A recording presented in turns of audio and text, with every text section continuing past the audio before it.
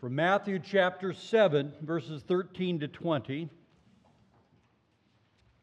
Matthew 7. Enter by the narrow gate, for the gate is wide, and the way is easy that leads to destruction. And those who enter by it are many. For the gate is narrow, and the way is hard that leads to life. And those who find it are few. Beware of false prophets who come to you in sheep's clothing, but inwardly are ravenous wolves. You will recognize them by their fruits. Are grapes gathered from thorn bushes or figs from thistles? So every healthy tree that bears good fruit, but the diseased tree bears bad fruit. A healthy tree cannot bear bad fruit, nor can a diseased tree bear good fruit. Every tree that does not bear good fruit is cut down and thrown into the fire. Thus you will recognize them by their fruits. The word of the Lord. Thanks be to God. Let's pray. Lord God, we thank you for the truth of your word. We thank you for these words that reflect the truth that comes to us from you, Lord God. Truth concerning those who would find the narrow way, those who would seek the broad way. Help us, O Lord, even today to be more like Jesus. I pray you'd be with Pastor Andrew now as he brings this word to us. May we hear and listen. May we receive it with joy. May you change our hearts through the power of your Spirit even today. We pray all this now in the strong name of Jesus. Amen. You may be seated.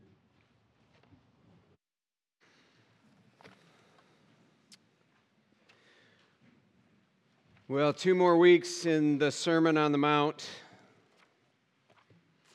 And we start today what I think is Jesus' conclusion to the Sermon on the Mount. Conclusions homiletically or in preaching do a couple of things. You wrap up, you sort of kind of move towards an end, and I know some of you try to anticipate within conclusion. One of the worst things for a preacher is when it feels like it's going to end and then it keeps going, and there's like the porch on the porch. One of my kids has mentioned to me that when I take my glasses off, I'm about to conclude. I don't know if that's true, but you can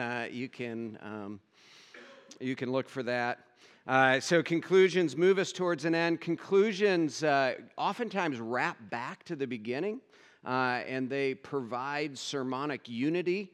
So as we're thinking through, we begin to recap and recapitulate these ideas that we have been developing all the way through, and I think that we're going to see that with Jesus's conclusion here to his sermon. The other thing that conclusions most often do is they have an appeal.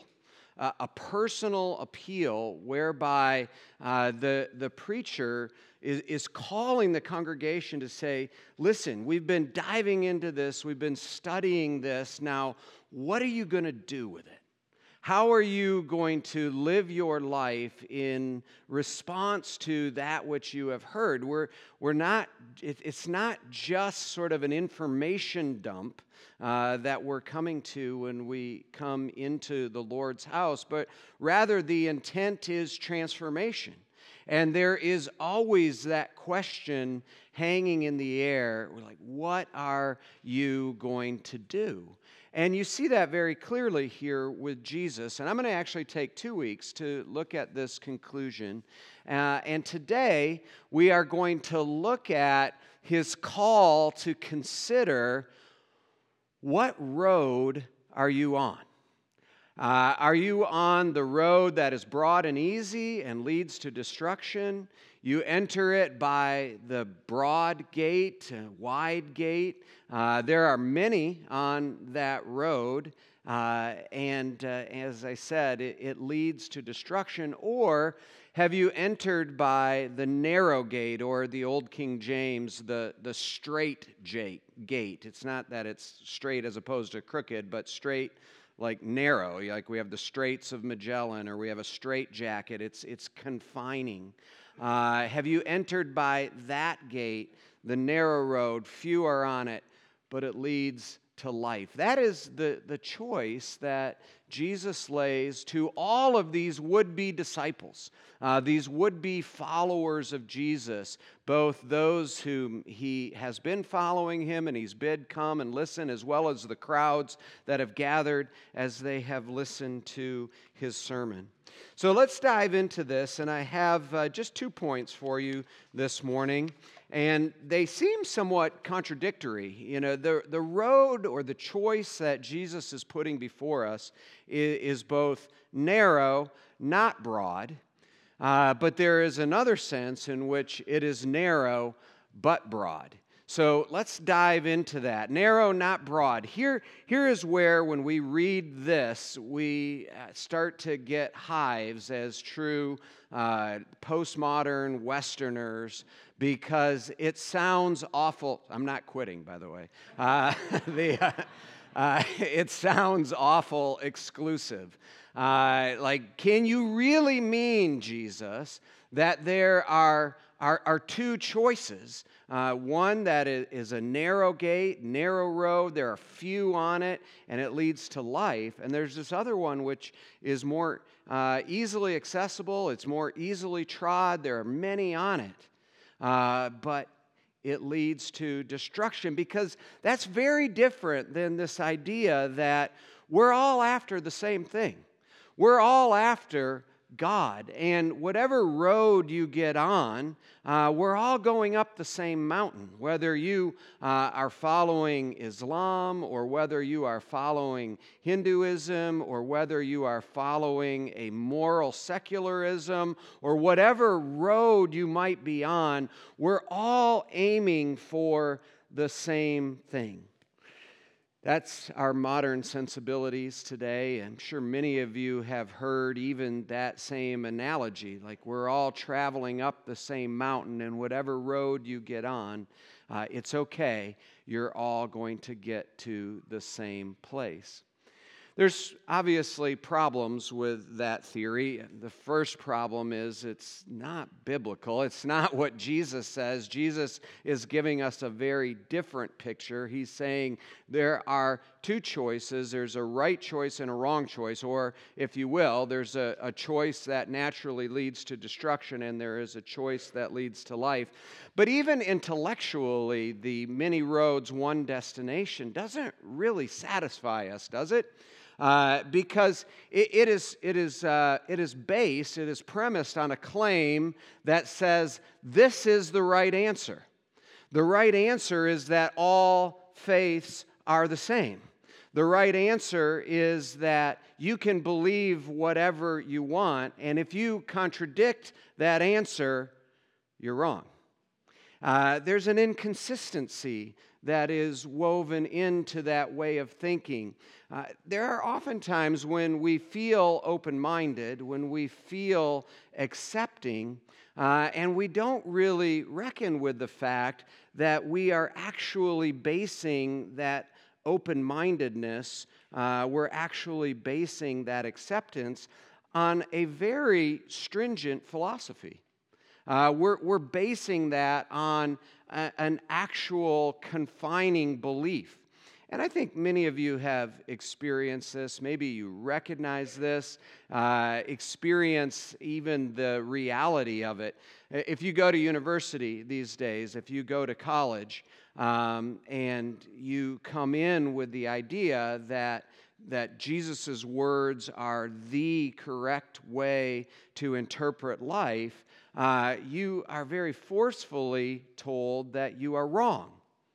That those can't be the only way. Like, this exclusivity is not acceptable. But again, that rejection of Jesus' way is actually premised on a very strong philosophical belief in and of itself. So always the question comes back, will we believe? Will we believe what Jesus says? Will we accept that His way is the way, the truth, and the life? Will we put ourselves in His bucket? Will we surrender to what He is calling us to do? That is the question that Jesus puts before us. And this is the idea that the way that He lays before us is narrow, it's not broad. It is a small gate, it is a straight gate. You have to enter through Jesus' teachings that point to His death, His resurrection as the only way to life. In connection with this, Jesus says there are many who will be false prophets, and they are going to be pointing you in many different directions. Now, when we talk about false prophets, we could talk about a whole host of things. We can talk about various things, secular, everything from politics to money to success to sexuality, whatever you want to talk about. There are so many false prophets. I recently read an article that was talking about our health eating and our diets. They even have this promise of life. Here's how the writer puts it. By creating and following diets, humans not only eat to stay alive, but they fit themselves into a cultural edifice that is larger and more permanent than their bodies. This is transcendence, right? It's a sort of immortality ritual, and rituals must be performed socially. So clean eating rarely, if ever, occurs in secret. If you haven't evangelized about it, joined a movement around it, or been praised publicly for it, have you truly cleansed? You see how even something like pursuing clean eating, which I would commend. I mean, it's a good thing in and of itself, but it takes on these religious overtones, and there is a falseness to what it promises with regards to eternal life. We certainly see this in the church. I mean, I think recently we've been racked by these controversies in the broader evangelical church. I know many of you have listened to the rise and fall of Mars Hill Church. We've talked about it in different ways. This is Mars Hill in Seattle. And just the way that there were, it's just such a mixture of things. There were many good things that were going on there, but then there was also, as it continued to move forward, just these fruits of spiritual abuse and neglect. I mean, there were just all sorts of things that became unhealthy. We've recently been reading this about Hillsong. There's a documentary that just came out there. Ironically, we have a Hillsong song in our liturgy today, and that's okay. Because with all of these things, there's a mixture. There's good and there's bad. And this is one of the things that makes it really difficult for us to sometimes discern false prophets and good prophets. Because it's not that everything that they say is bad, but where does it end up? What is the direction that it is going? And that is what Jesus means when He says, ultimately, by the kind of fruit that this bears, you will know that. You know, I think of Willow Creek, relatively close to home here in Chicago. How many good things were done by Willow Creek and Pastor Hybels over the years? Probably countless numbers of good things. And yet, you know, there was a disease in the tree. And there was fruits that were born with that.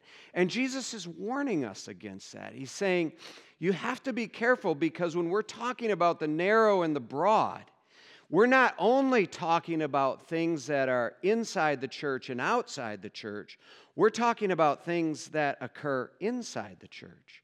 And we need to learn to discern these false prophets. And this is a theme that that the apostles pick up. So whether it's Paul in 2 Timothy chapter 3, Peter in 2 Peter chapter 2, John, 1 John 4, Jude. I know a number of you have just studied Jude, where he focuses on the false prophets that are there beginning in verse 4 and the way that they are among the flock and they're offering a gospel that incorporates sensuality, a rebellious attitude. All of these things, they're part of the teaching. And what Jesus is saying is that even within, you need to learn to discern.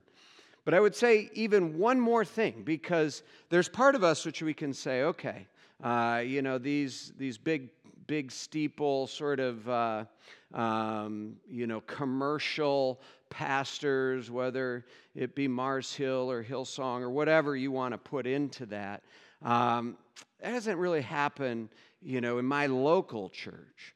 It doesn't really happen in other ways. Jesus here is talking about the Pharisees. Jesus is talking about a righteousness that exceeds that of the scribes and the Pharisees. And what the Pharisees were saying is that you can do it. If you obey the 613 or 616 laws that are put down, you can affect this. You can go forward. You can make your own righteousness. You can make your own way. And we have to be really careful as a church that we don't slide into that. By believing this particular set of doctrines, you're accepted. And, if people don't believe this particular set of doctrines, they're a little bit more suspicious. By, living this particular way with regards to your sexuality, you're okay. Whereas if people astray, or then they're automatically bad. By worshiping in a certain form. See, we can easily slide into our own hedging around the law, and we can begin to set up an edifice that is other than Jesus Christ. And Jesus is saying, you always have to be on your guard. Now, there are those among you that are truly false prophets, and you have to learn to recognize them. But even, just because of the nature of our hearts, the slipperiness of our own hearts, and I put mine foremost among it, we can all have that tendency to slide. So Jesus says there is a narrow road. And as we're going to see in a moment, it's a narrow road that focuses on Jesus and his finished work and his finished work alone. But the second thing I want to point out to you is that this narrow road is also a broad road in this sense. The gates, and John Streefkerk brought in a portrait. It's all in Dutch, so those of you that can read Dutch are a little bit advantaged. There's a narrow and a broad gate. It's sitting out on the Welcome Center if you want to take a look at it. But the narrow gate, these straight gates, if you like the old King James, were very narrow. And only one person could go in and out of the gate at a time. The term actually has to do with like a stranglehold. It chokes out. The straight, narrow term has that to do.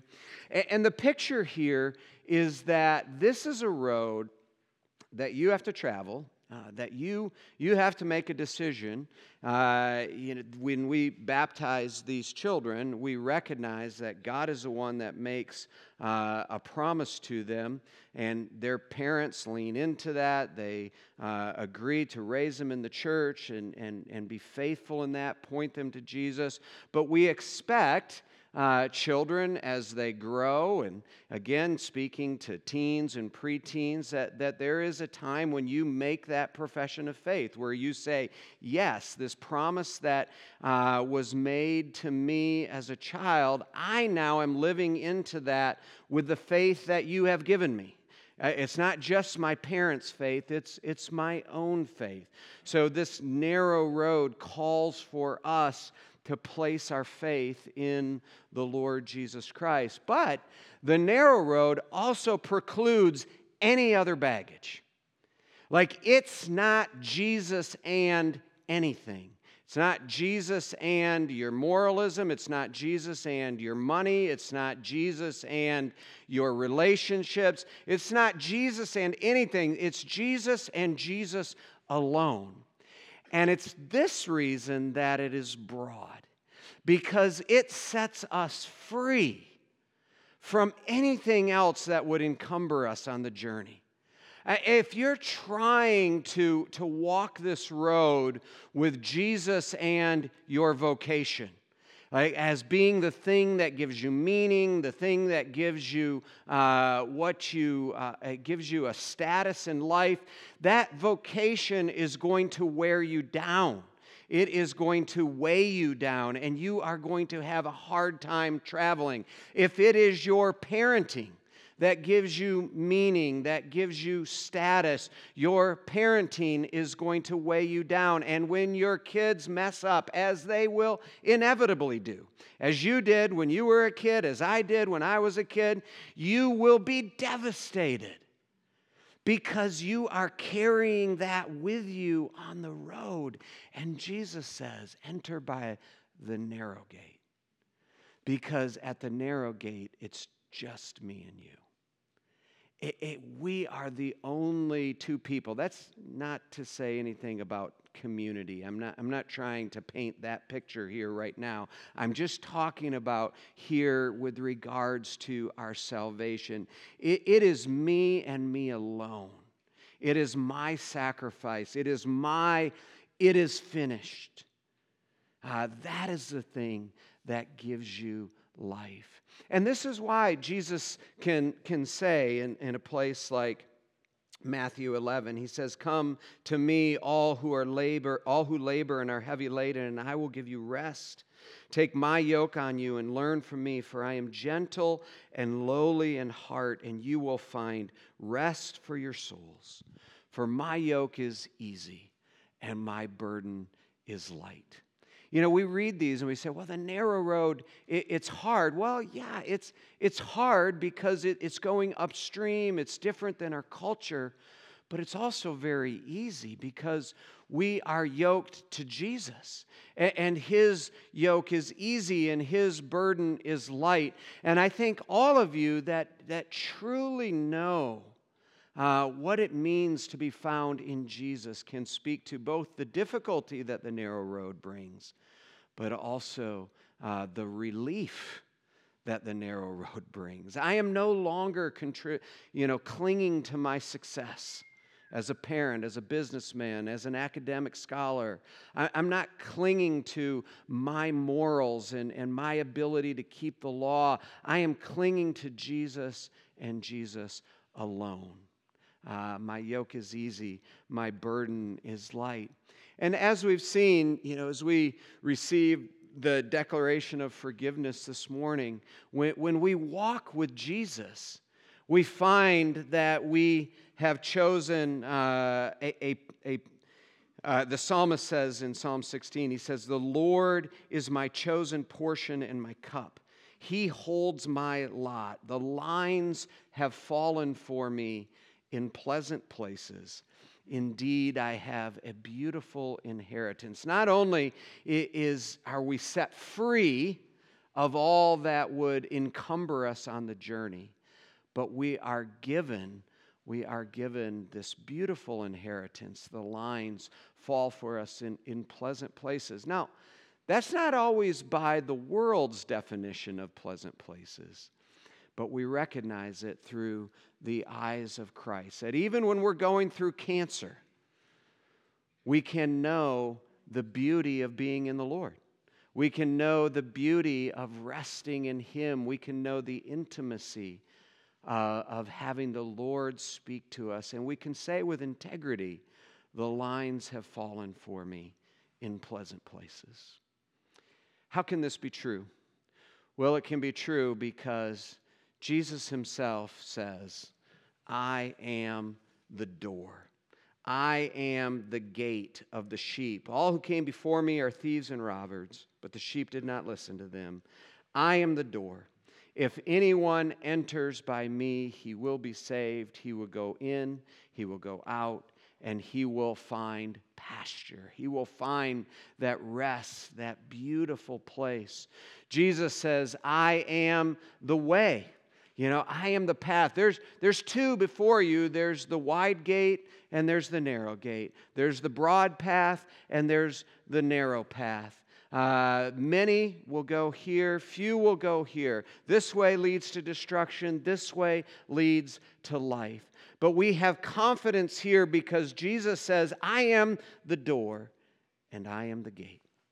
And when we come to the table and we take up the bread and we take up the cup, we are saying, yes, Lord, I have staked my lot in you. I am entering through that narrow gate by your grace.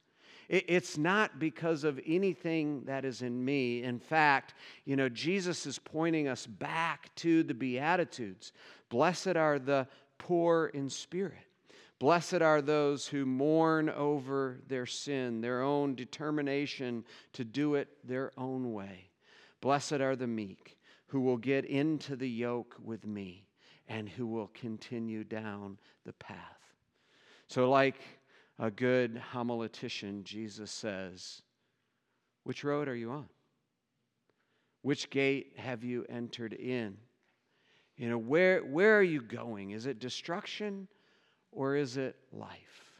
Are you looking around following the many in the crowds?